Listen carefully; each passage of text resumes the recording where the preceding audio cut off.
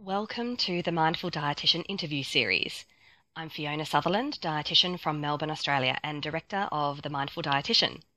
Please join me as I interview dietitians from all over the world who are experts in health at every size, the non-diet approach, and mindfulness-based practice. These are a collection of interviews by a dietitian for dietitians and nutritionists so that we can build a strong community of wonderful professionals who share an inclusive vision of well-being for everybody, in everybody. Thanks so much for joining me.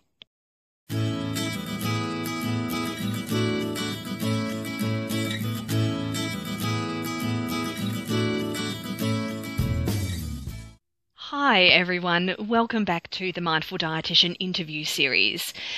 You know, I have the most enormous pleasure meeting some really exceptional people who do incredible things in the world. And this week I was very fortunate to be speaking with Dr. Anita Johnston, who is a clinical psychologist based in Hawaii, and she specializes in eating disorder healing. And most importantly, she is a storyteller, supervisor, and author of Eating in the Light of the Moon: How Women Can Transform Their Relationships with Food Through Myth, Metaphor, and Storytelling. Look, Anita is she's such an incredible person, and even I was speaking to her on the other side of the world, and she has this beautiful light sense of humour. She laughs so easily, and her wisdom is absolutely quite extraordinary. So if you have a piece of paper and a pen handy, then I would suggest that you keep it right next to you for this, because the wisdom that Anita has is quite extraordinary. And she's well known not only as an author but also as a speaker. She presents at numerous conferences and workshops, and apparently she hosts retreats that are quite infamous. Apparently next year it's going to be in Hawaii, and I told her that I'll be very offended if I don't get an invite to it. So look forward to that. So a little bit more about Anita. She's been working in the field of women's issues for over 35 years and is currently the clinical director of Ifono Hawaii, which has an outpatient eating disorder program.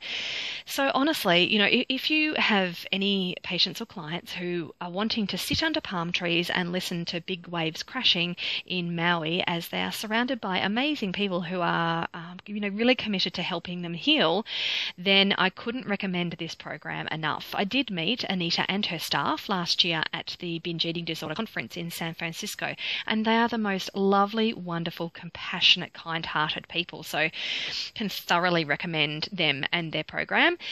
So as you will know, Anita, not only the author of Eating in the Light of the Moon, but also the co-creator of what's called Light of the Moon Cafe, which is an interactive e-course, women's circle, and online workbook for eating in the light of the moon. And lucky us, Anita has given all listeners a discount for her Light of the Moon Cafe e-course, which you'll hear her speak about during this interview, and there is also a link in the cafe website, which you can follow for a discount to her course. So as well as speaking and running the outpatient program, Anita provides individual consultations online and in person, and travels extensively. She is definitely most well known for integrating metaphor and storytelling into her training as a clinical psychologist to explain the complex issues that underlie struggles with eating, weight, and body image. I loved this interview with Anita, and afterwards, I was really left with this beautiful, warm sense of calm and almost healing myself. Really, she's quite an extraordinary person and has had many, many very, very interesting life experiences.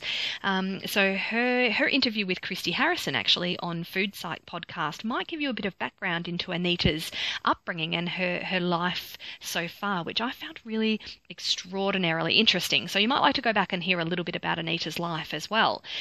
For those of you who are new to the Mindful Dietitian, welcome. For For dietitians, there's our website, which is www.themindfuldietitian.com.au. There you'll find lots of resources, links, events, workshops, everything for dietitians who are interested in mindfulness, mindful eating, non-diet approach, health at every size, and healing from eating disorders. So we've got a really amazing Facebook group, The Mindful Dietitian. It's a closed group where we can discuss all kinds of issues and share resources, and yeah, we're over 2,000 strong now, so it's a wonderful place where we can all share. Yeah, we can all share together. So I really hope you enjoy this interview with Dr. Anita Johnston. It really was special, and yeah, hope you enjoy it. Bye.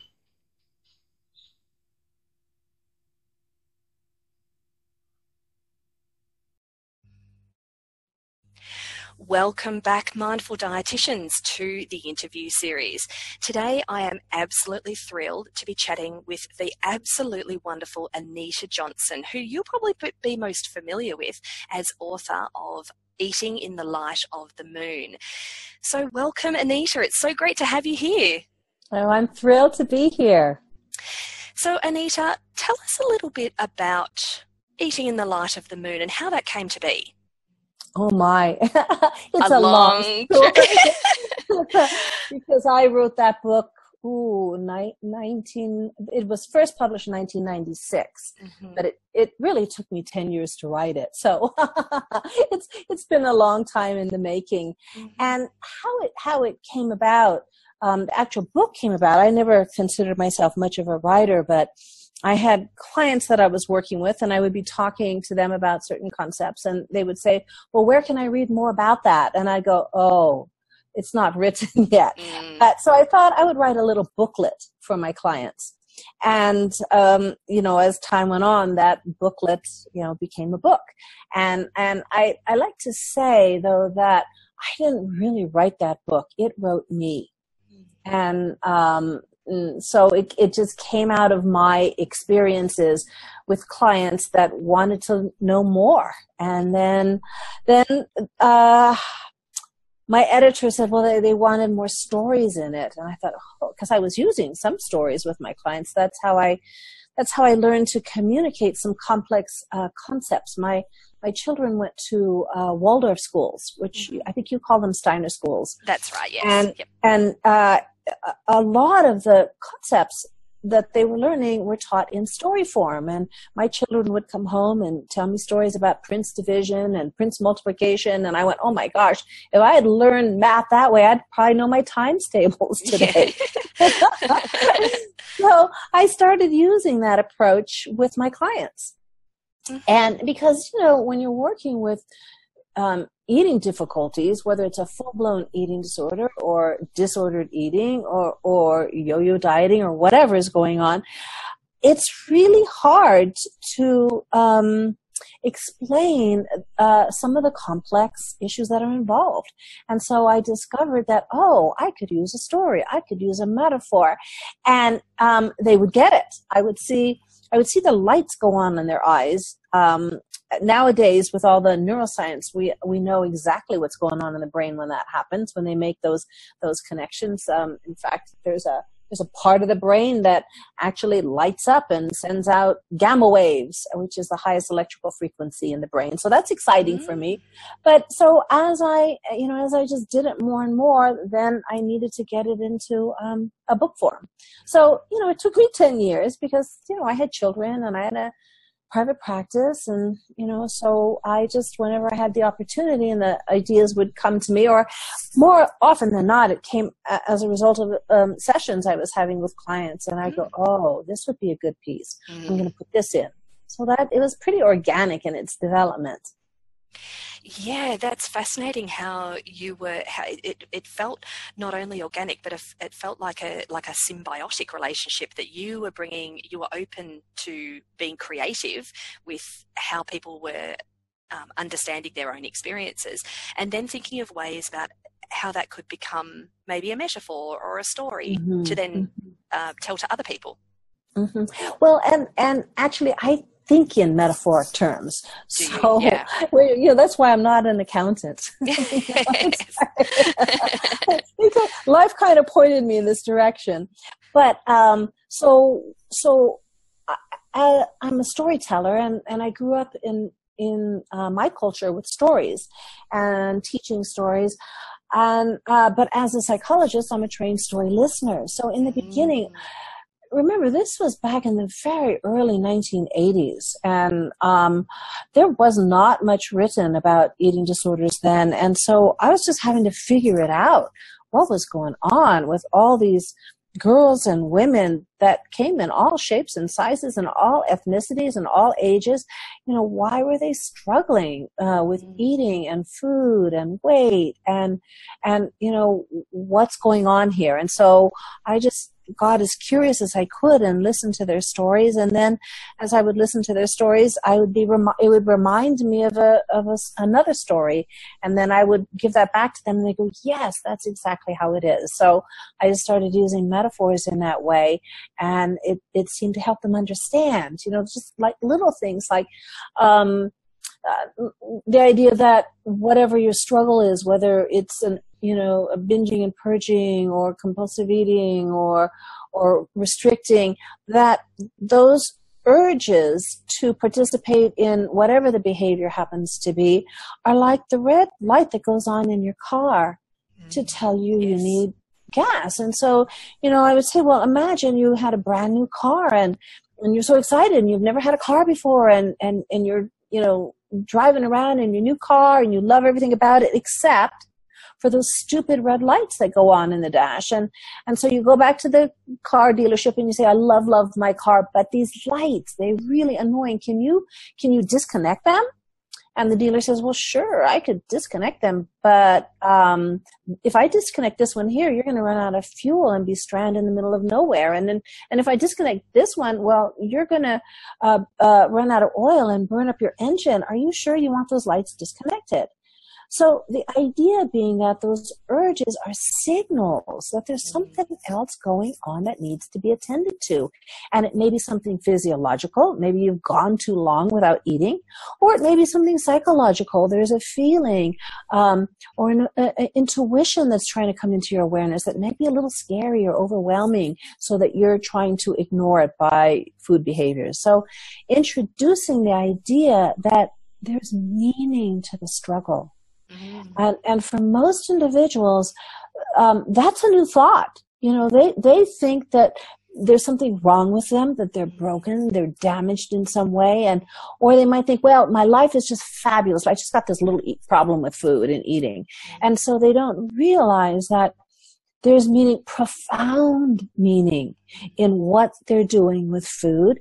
And once they can start to get a handle of that, it's amazing what you can learn about yourself and your life and how you want things to be.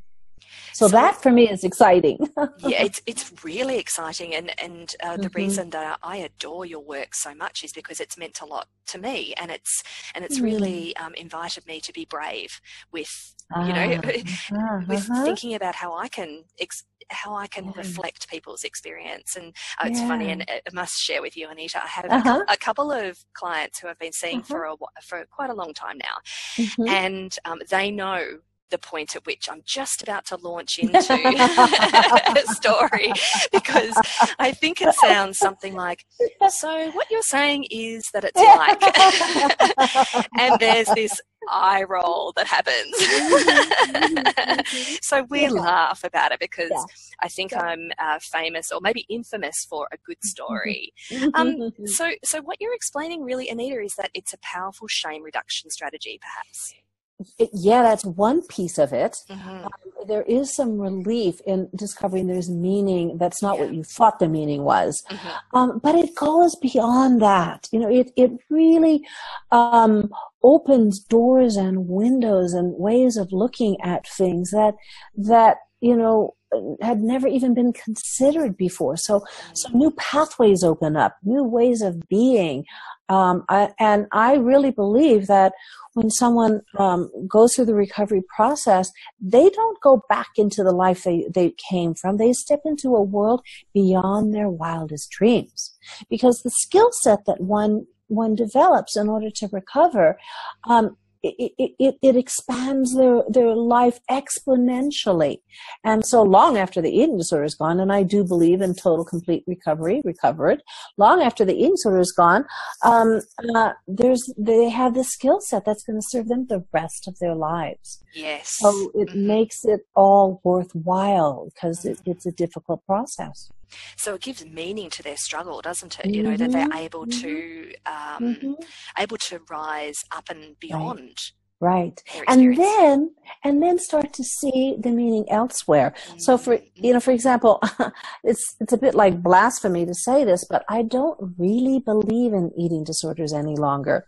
I believe that they're really more like life difficulties, because it's a pattern.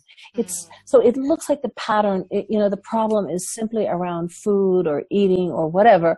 But really, when you look at the pattern and you decode what those eating behaviors, you start to see that pattern everywhere. So for example, if someone restricts their food, that's not the only thing they're restricting. They're restricting new experiences. They're restricting their emotions. They're restricting their sexuality. They're restricting intimacy. They're always putting themselves on restriction. And you start to see, when they start to look at that particular behavior metaphorically, they see the pattern everywhere. And so then they can address those things as well. And if somebody is binging and purging, they're not just doing it with food, they're doing it with all sorts of things. They might enter a relationship and fall head over heels in love, and then the next day go, oh my God, what was I even thinking? Or they might take a ton of classes and sign up and get overwhelmed and drop out. Or they might take on way too many projects and then just give up on everything.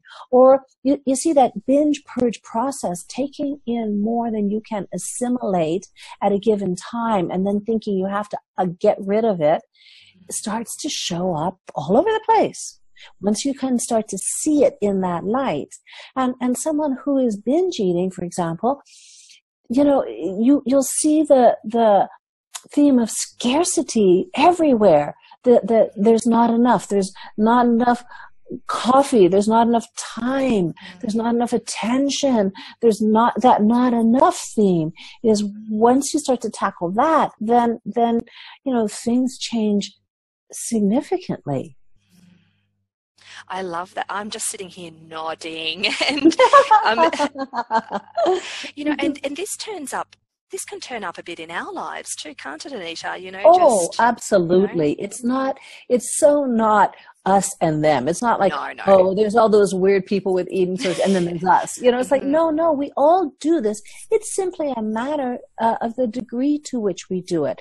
So, once you learn how to decode what's going on with you and food, it's useful for anybody because we all do it. So when I was in school, I would find myself, if I was preparing for an exam or trying to write an essay, I was in front of that fridge nonstop. Now, the truth was I wasn't physically hungry, but I had a lot of performance anxiety going on. So I was trying to trick myself into thinking that I was hungry instead of freaked out. Yes. You know what I'm saying? Yeah. So we do this, all the time. And it's just a matter of building your repertoire for handling stress, so that if you do it with eating and food, that's just one possibility, and it isn't the one trick go-to pony that you go to that all the time. Yeah, I love that expression you just used, is building your repertoire, because often people they're not ready to let go of things until they feel like they've got a safe haven. Right. And you know what? They ought not to. That's why I came up with the metaphor of the log. The log. I love the log. Could you, because some people maybe who are listening haven't heard of the log. Would you say it's probably the most Yeah. well known. Yeah. It's now my favorite, Yes. because I've heard from people, I get emails from all over the world from people saying, oh, this really helped me shift and see things differently, which is really my very favorite thing to do. So I'm happy to tell that story because it begins with your imagination, and imagination is really an important part, I think, of the recovery process, because if you look around the room that you're in right now, there's nothing in that room that isn't there because somebody hadn't first imagined it, right? So we demean imagination and we say things like, oh, it's all in your imagination, as though that's not valuable. So with these metaphors, you begin with your imagination, and imagine you're on the banks of a raging river. It's pouring down rain, and you slip and you fall in and you're drowning. You're getting pulled down through the rapids, and along comes a big log and you grab on, and the log saves your life.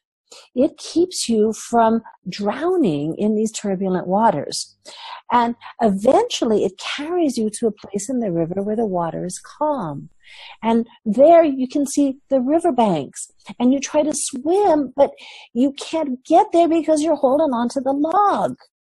So the idea is now that the very thing that just saved your life is getting in the way of you going where you want to go in life.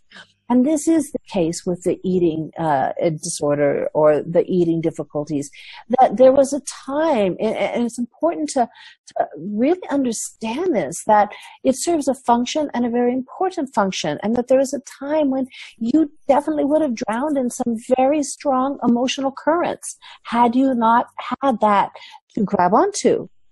So, but to make it more complicated, there's always somebody on the riverbank yelling, let go of the log, let go of the log. Yes, yeah. Right? Of course, yeah. So it could be your best friend, or it could be, your dietitian, or it could be, the top eating disorder expert, or the family that loves you. And you feel like an absolute idiot because you can't let go of the log. Well, the way I see it is letting go of that log may not be the very best thing initially, because what happens if you say, okay, I'm coming, and you let go of the log, start to swim to shore, get halfway there and realize, oh, shoot, I don't have the strength to make it. That means you don't have the strength and confidence to make it back to the log either, and you're really sunk. So I believe there's a wise part in all of us that will not let us let go of anything until we're good and ready. So what do you do instead? Well, using this metaphor, you let go of the log and you practice floating. And when you start to sink, you grab back on. And then you let go of the log and you try treading water. And when you get tired, you grab back on. And then you let go of the log and you swim around it once, twice, 10 times, 100 times, 200 times, whatever it takes for you to have the strength and confidence you need to make it to shore. Then you let go of the log. Why? Because it serves no function any longer. And so that's why, the skill sets that are necessary for recovery from an eating disorder have to come first, right? I mean, so that if someone is restricting, or whatever it is they're doing with food, they need to learn how to tune in and find their hunger and satiety signals and respond to those signals. Now, granted, for some people, they may need to start off with a diet plan from a dietitian to stabilize, because there's been so much static on the line and they can't find those signals. But even when you're doing that, the process of tuning in and starting to recognize, and some people like numbers, so you can number on a scale of 1 to 10 where you're at, with 1 being famished and 10 being stuffed and 5 being neutral. Just developing the capacity to recognize the different hunger states. And so that's something that anybody can start to do at any point in time. They can, one of the approaches that I'm not a dietitian, but I recommend is that people, take 2 bites at a time, checking in each time after 2 bites. Am I still hungry? If the answer is yes, ask yourself, well, how do I know I'm still hungry? What's the physical sensation that's telling me I'm still hungry, and where in my body is it? And keep going 2 bites at a time until when you get the answer to the question, am I still hungry? The answer is no. Well, then how do I know I'm not hungry? What's the physical sensation? And it is physical. I tell my clients, I feel like pizza is not a physical sensation, right? It's got to be in your body. Yes. And so learning this skill is really important. Emotional literacy is really important. Being able to identify, accept, and express your feelings, that's really important. And assertive communication, that's the one skill set I've never seen anyone recover. And I've seen lots and lots of people recover. In 35 years, I've seen, thousands really totally, completely recover. Yes. But nobody's done it without learning how to be assertive. And assertiveness is it kind of piggybacks on, identifying, accepting, and expressing your feelings, in the sense that you communicate your feelings in the kindest way possible. So in a way that honors your experience, but also the experience of the other person. So there's some skills, and that's what recovery involves. And unfortunately, it's nobody's fault that we aren't taught these very significant skills. We're just not taught them in our culture. No, we're not. No, not at all. In fact, we're taught to not have these skills. We're taught to eat, we're taught to be a member of the Clean Plate Club, or what about those poor children starving in China, Yes. or you can't eat that, you got to fit into that bathing suit when you go to the beach, or, we're taught to disregard our hunger and satiety signals for a lot of reasons. We're taught to disregard our emotions because we don't want to overreact, because we're too sensitive, blah, blah, blah, blah, blah. So, we're taught the opposite of this. So, Anita, you spoke about something really important just now, and that is that sense of building skills to attune to body signals. Right. With the bites of food, and inviting people to become connected to, how is my body feeling right now? And would you say that's one of the more important parts of having a more peaceful relationship with food and the body? Well, yeah, I don't think you can have it without that, because otherwise you're vulnerable. If you're looking outside of yourself for, knowing when to eat and when to stop eating, I mean, that's just like the same as looking outside yourself to know when to rest and when not to rest, or when to go to the bathroom. I mean, you know what I'm saying? It's that our body is incredibly wise, and it's built to give us these signals, and the signals are there. We've just been taught to disregard them. So yeah, if there's a certain level of anxiety that will always be with you if you're going, oh, okay, is this too much, or is this too little, or is this, that's dreadful to live your life that way without just, when you could just tune in and you go, oh, okay, that's enough. Or, and just really learning how to work with food, so that I know, for example, when I get up in the morning, if I am going to go out to have a really nice lunch with a friend, I know not to eat a giant breakfast, because I know how long it takes certain foods to digest in my system, just simply by paying attention. It's not from reading a book, but just by noticing, if I have some fruit, then probably I'll be hungry at about the time that food gets delivered to my table around lunchtime. Whereas if I had a huge, breakfast with eggs and potatoes, I might not be so hungry at lunch. So, just learning how to work with that, and knowing how your body works. And not only that, here's the deal. It always changes. So throughout our lives, I mean, at my age, my metabolism is very different from what it was like when I was 20. So there's all these factors, that need to be taken into account in terms of, your food consumption. It's like, oh, right. So what's your physical level of activity? Where are you at in your menstrual cycle? How much rest have you had? How much stress is in your life? There's just a lot of different factors that come into play. And so if you learn how to read the printout, and the printout being the physical sensation, you don't have to calculate everything. You don't have to busy your mind, counting this and counting that. And, you can relax into it because, your body it's almost like, you'll get the knock on the door. Yeah, I love and you know what to do. I call it whispers. So at first there we go. The little whispers. Yes. Then the volume rises. Yes. So if you're at a point where your body or those, those innate signals are yelling at you, pretty clear signal. Yeah. And the thing is, if you disregard them and they keep yelling, it gets very stressful. It does, absolutely. Mm-hmm. So you're talking about something that I absolutely adore, and that is honoring your body as it is now. Yeah. And honoring it as it is now, and knowing that it will change. Yes. You see, we have this ridiculous idea in our culture that our body size is supposed to stay the same forever. Yeah. And the same shape, and it's like, no, it's designed to change. And this is especially difficult for women entering menopause. They start freaking out because we're not told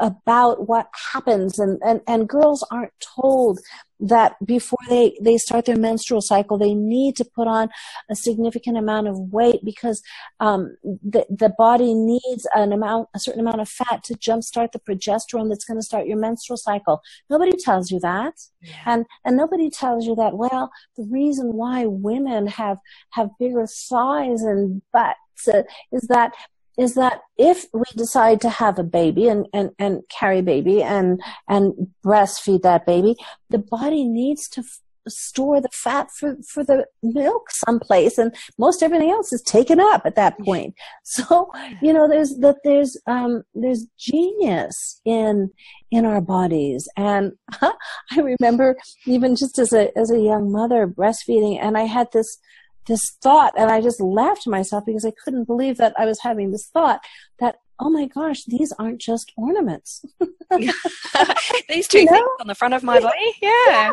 But you see, I was oblivious to it because just of the nature of the culture doesn't tell us, and doesn't tell us, we women, when we enter menopause, we get what's called a menopause. And anyone who's been there knows it's this little bit of fat in your belly, your lower belly. And research now tells us that the reason we get that is that that's where the estrogen is created that your ovaries aren't producing any longer. Yeah. See, there's so much that we're not taught.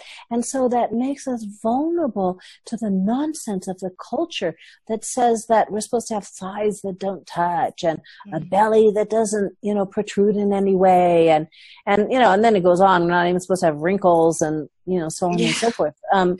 But if you don't understand that the genius and the wisdom of the body, life is pretty rough.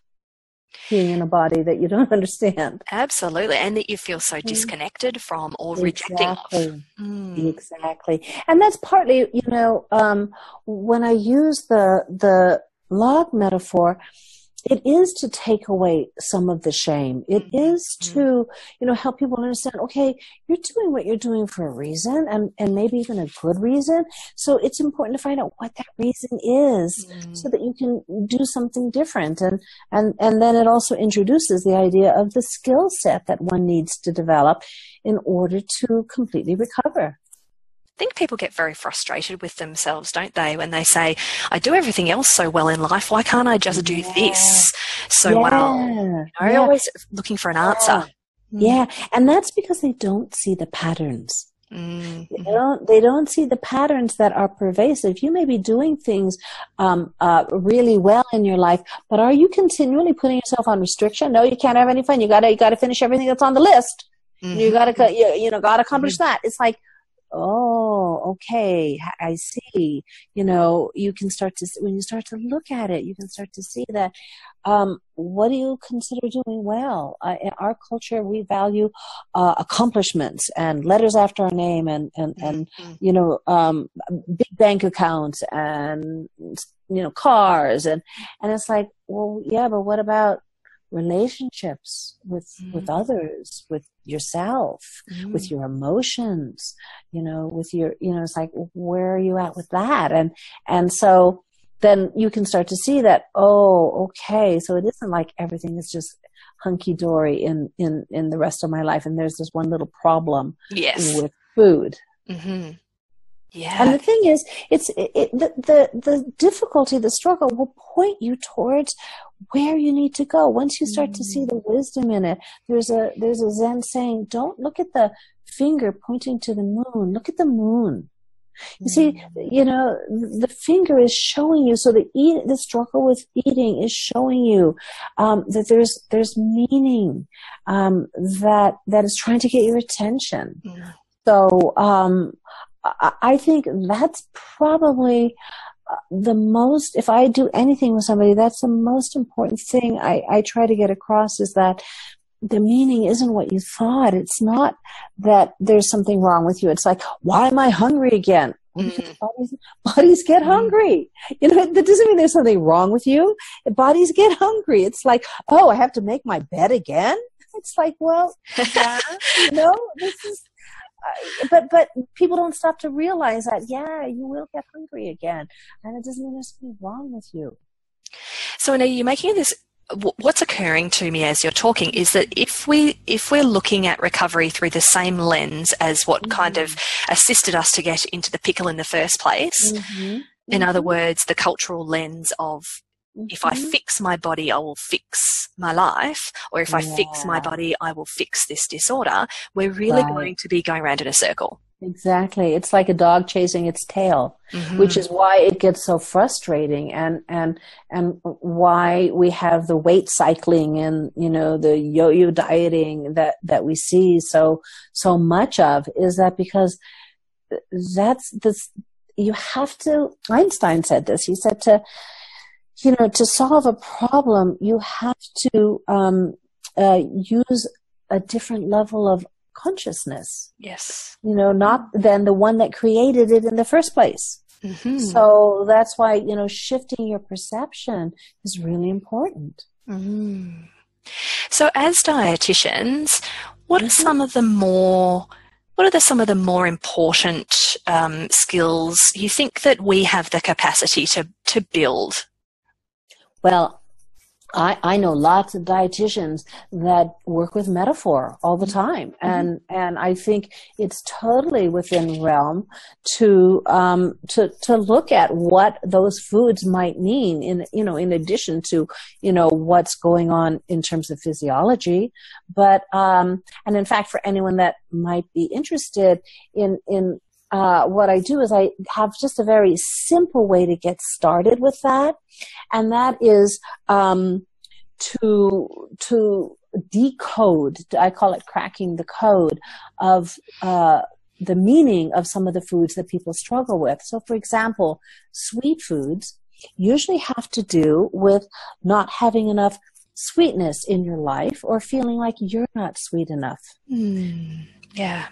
Crunchy, salty foods are typically connected to unexpressed anger and frustration.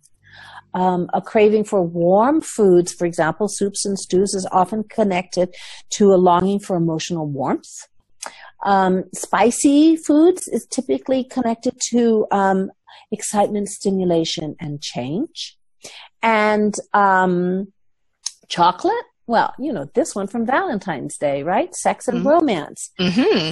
So what can happen, and if someone is struggling with these foods, and this is where the hunger and satiety comes in. When there's no physical hunger present and they're wanting to eat these foods, for example, then you can look at the foods to see what they represent in terms of what else might be going on in their lives. If anyone's interested in this, I do have a handout that they can access at lightofthemooncafe.com/MD, which stands for Mindful Dietitian. That's so wonderful. And so you don't have to scribble all this down. You can get that, but you can start to see. For example, I had a client and she was struggling with bulimia, and I said to her, I said, if there were one food that you wish you could eat, and there would be absolutely no consequences for it, what would that food be? And she said, vanilla ice cream with strawberries on top. And I said to her, okay, I want you to imagine I've never had vanilla ice cream with strawberries on top, and you're going to tell me what's so fantastic about it. And she said, well, it's sweet, it's refreshing, and it's smooth. So when we took a look at what was going on in her life, her boyfriend was accusing her of not being sweet enough. She had hit a very rough patch with her parents that she was desperately wanting to smooth out. And she was in a dead-end job in need of a refreshing change. Mm-hmm. That one food was carrying a lot of information for her. Sometimes the information is in the languaging itself. Mm-hmm. So I had another client, and I was having a Skype session with her. A Zoom session with her. And she wanted to work with me. She said, look, I've been in recovery from alcohol for 27 years. I've never had a drop of liquor in 27 years. But I binge, and I want to stop that. And I said, okay, what do you binge on? She said, candy. And I said, she goes, in fact, it's so embarrassing for me. I hide it in little pockets all around my office because I don't want people to know how much I eat. And I said, well, what kind of candy? And she gave me the name of a candy that I didn't recognize. And I said, well, what kind of candy is that? And she said, it's licorice. I said, licorice? You haven't had any liquor, but you're binging on licorice? So right there, that was a clue for me that the same issues that were driving her struggle with alcohol were still present, and were driving the eating. You see how that goes? It's like, it's metaphoric. And the idea is that the food, when you've ruled out, hunger and satiety, it has taken on symbolic form. Yes. And it can really give you a lot of information, sometimes just with the language itself. So sometimes people maybe from a different country, they'll be, binging on foods they grew up with because they were homesick. Yes. And it's helpful for them to recognize that maybe instead they could pick up the phone and call someone or write a letter or reach out to somebody and talk about it. So again, that there's meaning in whatever the difficulty is. And once you can get to that, a couple of things happen. One, and I'm not sure why this happens, but it gets really funny. Once it's almost like you crack the code and you go, oh my gosh, I can see what this means. So I had a client, and she came in and she said, you're going to have to help me because and for her it was also candy. She said, I can't stop eating this candy. And I said, what candy is it? And she said, it's Skittles. And I said, well, can you? No, they were Jelly Bellies. And I said, can you describe them to me? She said, well, they're sweet and they come in all different kinds of flavors and they're chewy. So they last and last and last. And she said, but I could eat them, one at a time, but I eat them all at once, all the different kinds, all the different flavors. And I had to keep myself from laughing because what we had been talking about in our previous session was her frustration with her sexual relationship with her husband. It was not sweet enough. There was not much variety, and it wasn't lasting very long. Okay. Yes. So that's kind of how it works. You see, here was another one. This is a woman. She was in London, and I was communicating. She had her problem. She goes, well, I binge on sweets, and she said, but here's the thing that I'm kind of embarrassed about is ketchup. I put it on everything, and I binge on ketchup. well, what we had been talking about is just before that is she had been explaining to me that she was working in a tech firm and with a startup company, and how stressed she was with that, and that she had just come home and she binged on ketchup. And so I said, oh, so you're always trying to catch up, is it? I love it. You see what I'm saying? It gets funny, Yeah. and it's spot on. I mean, sometimes I can't hit the nail on the head, but maybe the individual can. So I often encourage people to play with their food, and I think dietitians can do this. This is not, heavy duty, out of scope, psychological process, but it is, you can look and see, what the meaning is. You can find out, well, was this a food from your childhood, and that gives you clues as to what they might be longing for, what they might be hungry for.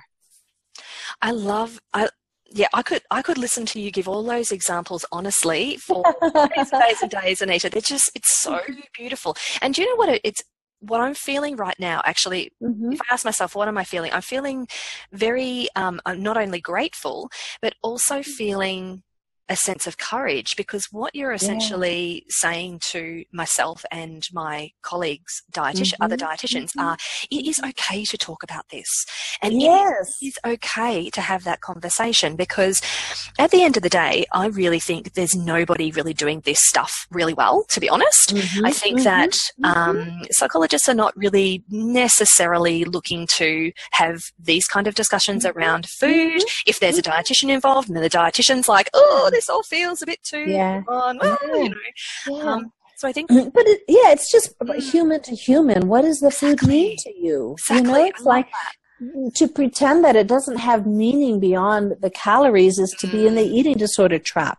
Yes. So that's the trap, is they think it's all about the calories or the fat grams. And of course it's about that, but it's a paradox. Eating disorders is about food, and it's not about food. Body image issues are about the body, and they're not about the body. So it's a paradox that, those of us who work in the field, have to participate in.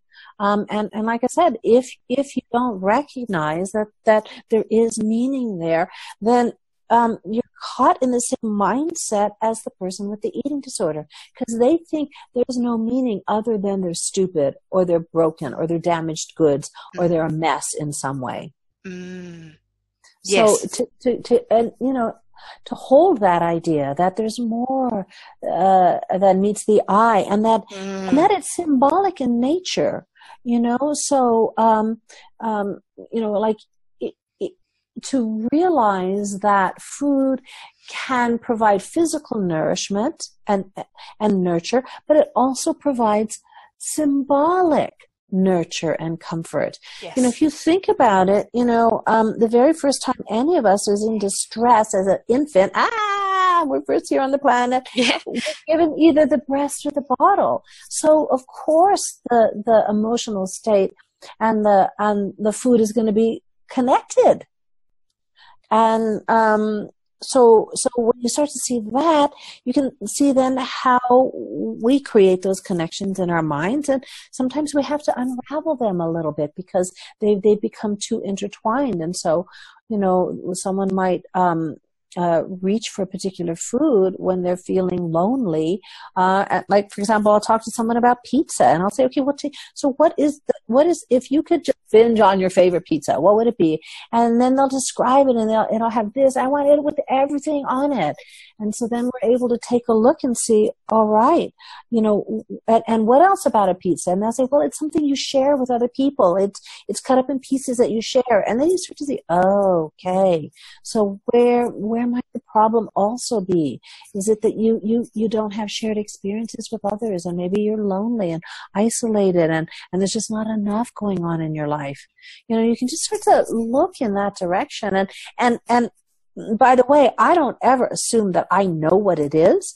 I pretty much put out there, I'm just taking guesses. I have a hunch. And the way I see it is that my job is to just try to see if I can help you figure out what this is. And so it's kind of like throwing spaghetti at the wall. Let's see what sticks. So I make all kinds of hunches, and your job is to try it on for size and say, oh yeah, that's spot on, or no, that doesn't fit at all, or gee, I'm not sure. I love that. What a beautiful, humble approach. I love it. Well, we can't have the answers for somebody else. I'm an eating disorder expert. I know a lot about eating disorders, but the person I'm working with is the expert on themselves. That's right. And so, we have to approach this as a team. And I know what I know, but, and I can tell though, when I hit the metaphor, there's a spark that goes on in their eyes, and often they laugh. That's usually how I can tell. They laugh because I think it's enlightening, not in terms of illumination necessarily, but in terms of levity. It brings light to the situation. And the way I see it is, anytime we can do that, I mean, trying to recover from an eating disorder is hard, dreadful work. It's like crawling over cut glass on your bare knees. I mean, it's hard. So any way that I can bring fun and joy into it, I figure that's part of my job. Yes, it can be very serious and very heavy. Yes, very heavy. No, that was the one word that came to mind, was heavy. Yes, so when you were talking about lightness and levity, it's being able to rather than looking inwards, it's an invitation to look outwards as well. What's going on around me, as, rather than getting lots of different words caught up, rather than getting caught up. Exactly. What's freeing. And so when you learn to listen carefully to the words they use to describe their foods, they're going to be listening, as you say, well, was there a time that you liked that food? Or was there a time when you weren't allowed to have that food? I mean, to really just kind of explore their relationship with food rather than, simply the food itself. There's a relationship going on there. And what a beautiful gift to give, that simply listening. Right. And that, and that in doing so, you're offering your client the opportunity to listen to themselves without being fearful, without being, freaked out by our own experience. The simply sitting with is just such a gift for us. And if we can just do that. Right. And that's what we do at the Light of the Moon Cafe. That's my online course, that we have a forum, but that people communicate, and I hop on that forum all the time and respond to people. But on the forum, there's one rule, and the rule is only support, no advice. Nice. And what happens, and no one's ever broken that rule, by the way. We've been running the course for years now, but what happens is that when they listen to the others, they start to see the patterns in themselves. So it's a really, sometimes struggling with an eating disorder is so isolating. And so having a place to go where you can hear other people describe the food you're struggling with words that then you go, oh my gosh, that's what it is for me. I never thought of it in that way. So, that's that anybody can cultivate that ability to listen. Yeah. But it's with your inner ear more than your outer ear. You're kind of listening for where there's emphasis, where there's, like shame. You know what shame sounds like when somebody just lowers their voice or gets really excited, or so that you listen for those nuances. Also look for where the energy is. And then, so when that woman said liquor, the way she said liquor, and the way she said licorice, it was the same energy behind it. And I went, oh, there it is. Yes. But it's helpful for our clients to learn how to do that too. So when you say inner ear and outer ear, I'm familiar with it, but I'm not sure other people will be. So what you're saying is outer ear is kind of the obvious, the big, kind of the big stuff. And then inner ear is the nuances. And would you say, Anita, that really when we're really truly listening with our inner ear, it requires us to also remain attuned and present, and not going off with the fairies with what do I say and what do I do? Right. Or with your own program. Your own idea of, okay, this is what this person needs. I mean, of course, you know, as a dietitian, you know what they're going to need physically in order to recover. The question is, how do you get them to know that? Yeah.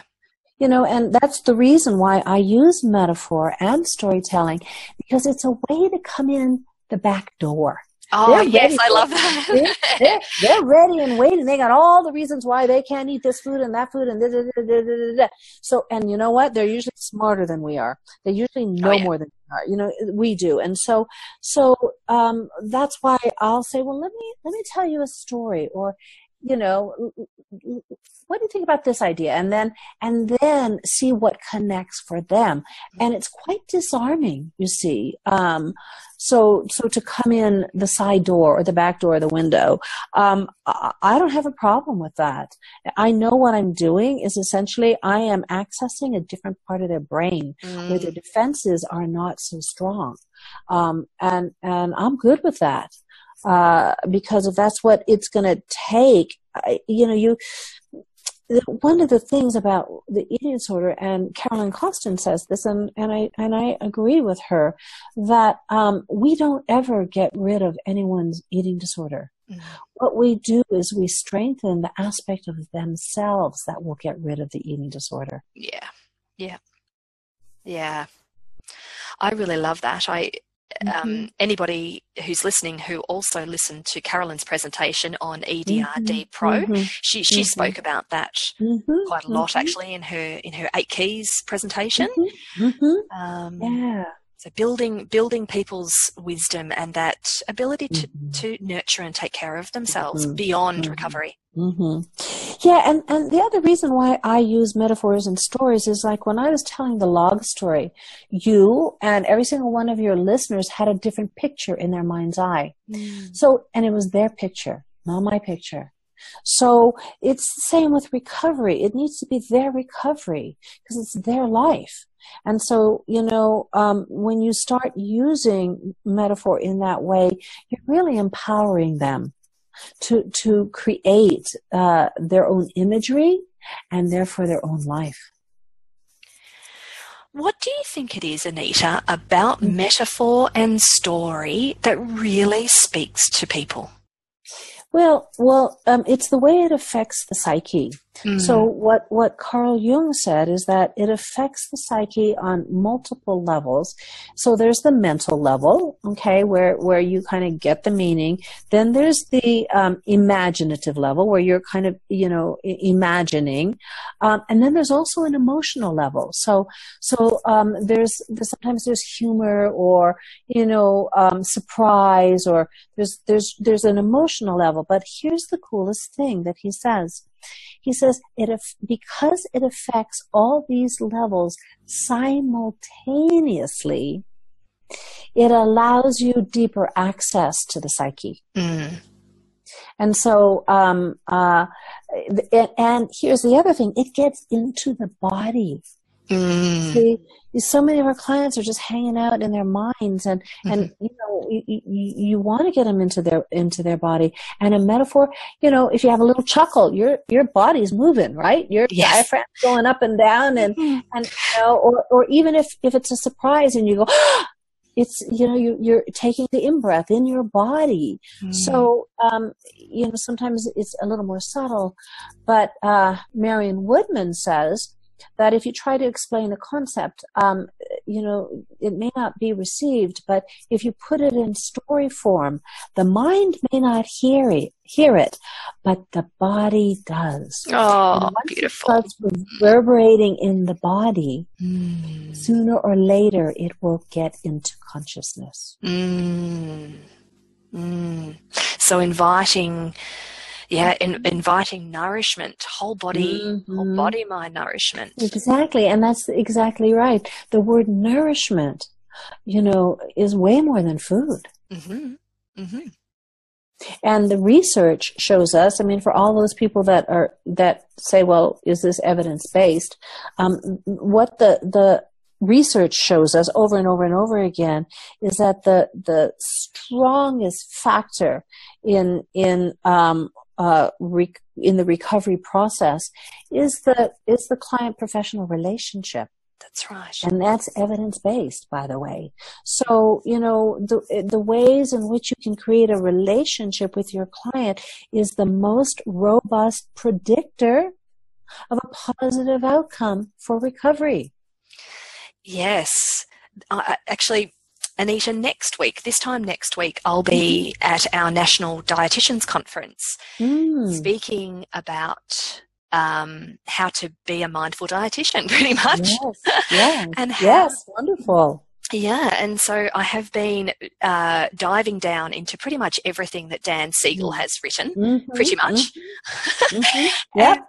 Yeah, and neuroscience and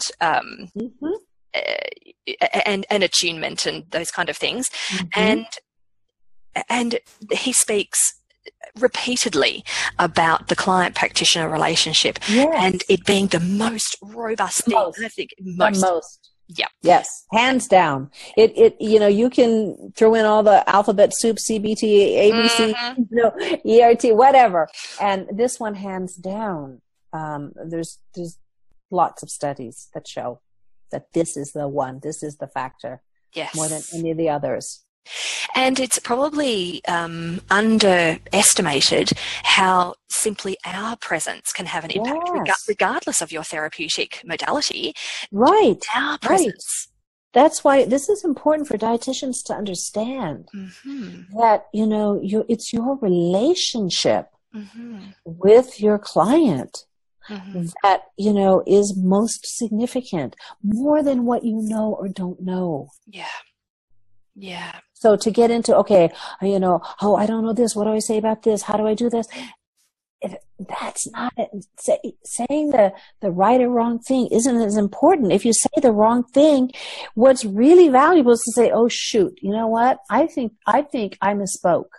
I don't think I should have said that. Do you know how valuable that is in a relationship for someone to be vulnerable, to say, oh, oops, I made a mistake here.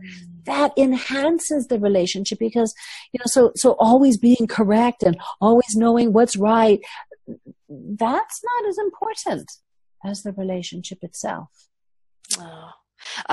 There's so much for us to learn from that because, of course, as you'll be well aware, our training doesn't equip us for this. No, I know that. Yeah.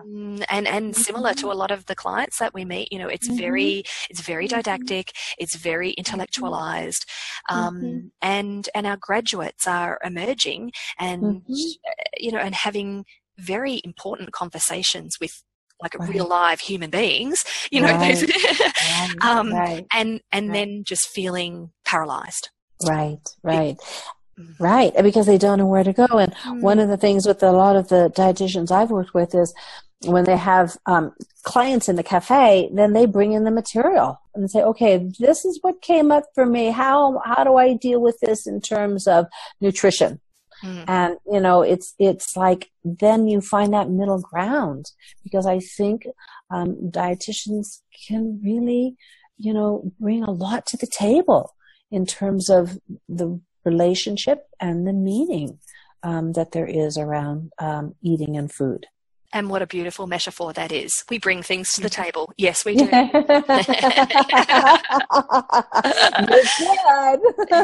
that's right. You're a good listener. Well, you just can't help yourself, can you, Anita? No, that is. Oh gosh, I've got so much to think about today, and as you were talking, I was thinking, right, my reflective practice journal is emerging, and I am going straight there after this. Yay! Anita, you mentioned before that you have a handout for people, and how people can access that. I just wanted to remind our listeners that that's lightofthemooncafe.com/MD. So in that handout, Anita mentioned that she spoke about different qualities and textures of foods and the way that you might like to bring that into your session. Is that right, Anita? Right. It's just a simple way to start decoding. Nice. And again, we're all different, but sometimes we don't quite know where to start.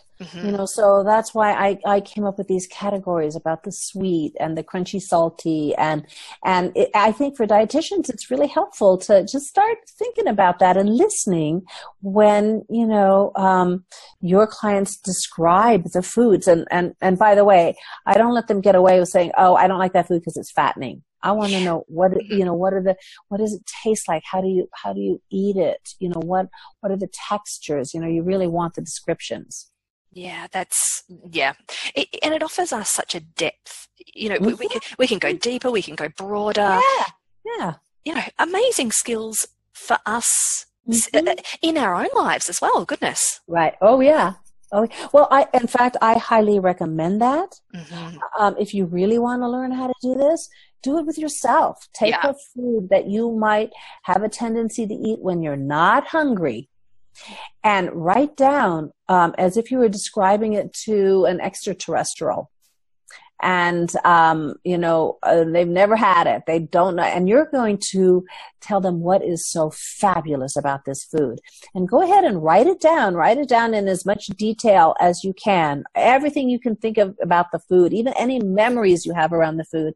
And then after you've written everything you can think of about that food, then go back and circle the words that have any kind of charge on them. And it'll be amazing what you see. I highly recommend it. That's a beautiful piece of homework. I think that's lovely. And that it also, again, trains us to have that insight-oriented experience, so that I always say to the dietitians that I come in contact with, you should never ask your client to do something that you're not willing to do yourself, or that you have not thought about yourself. I am such an advocate of that. Hands down. The school I chose to go to graduate school, I chose it because they required that all the students, the psychology graduate students, had to be in therapy the entire time. Oh yeah, good. Yes. Yeah. Well, you know what? The way I see it, if you're going to ask somebody to bare their soul to a stranger, you better know what that feels like. Oh, absolutely. Yeah. Yeah, I couldn't agree more. The insight-oriented experience, it's so rich, and I really think it enhances our skills as a practitioner and as a human being. Yeah. Anita, thank you so much for the time that you have given today. I'm just so grateful. Your wisdom and your experience is completely invaluable.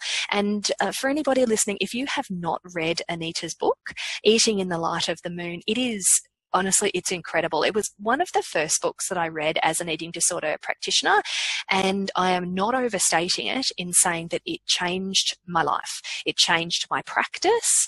And the great gift, Anita, of you and your book is that it has enabled me to then take that into my own practice with my own clients. So it's the gift that keeps on giving, in other words. Thank you. Well, also to all you dietitians out there, at the Light of the Moon Cafe, if you go to that website and go to the professional page, and you can sign up and get a code that you could give to all of your clients, and they can get a 20% discount with that code at the cafe. Oh my gosh, that's wonderful. We really like to encourage people getting professional help. Yeah, and that would be really great, Anita, because if the dietitian had read the book and the client had read the book, then they kind of get that they get the language, because it probably for some people it would feel different, wouldn't it? Yeah, and if you sign up, you'll get my weekly vlog of metaphors. Oh, so, fantastic! No, I love it, because it is really great to see somebody in front of you explaining it in real life, so to speak, not in print on on the page. So that's extremely valuable. Anita, you're so generous. Thank you so much. Thank you.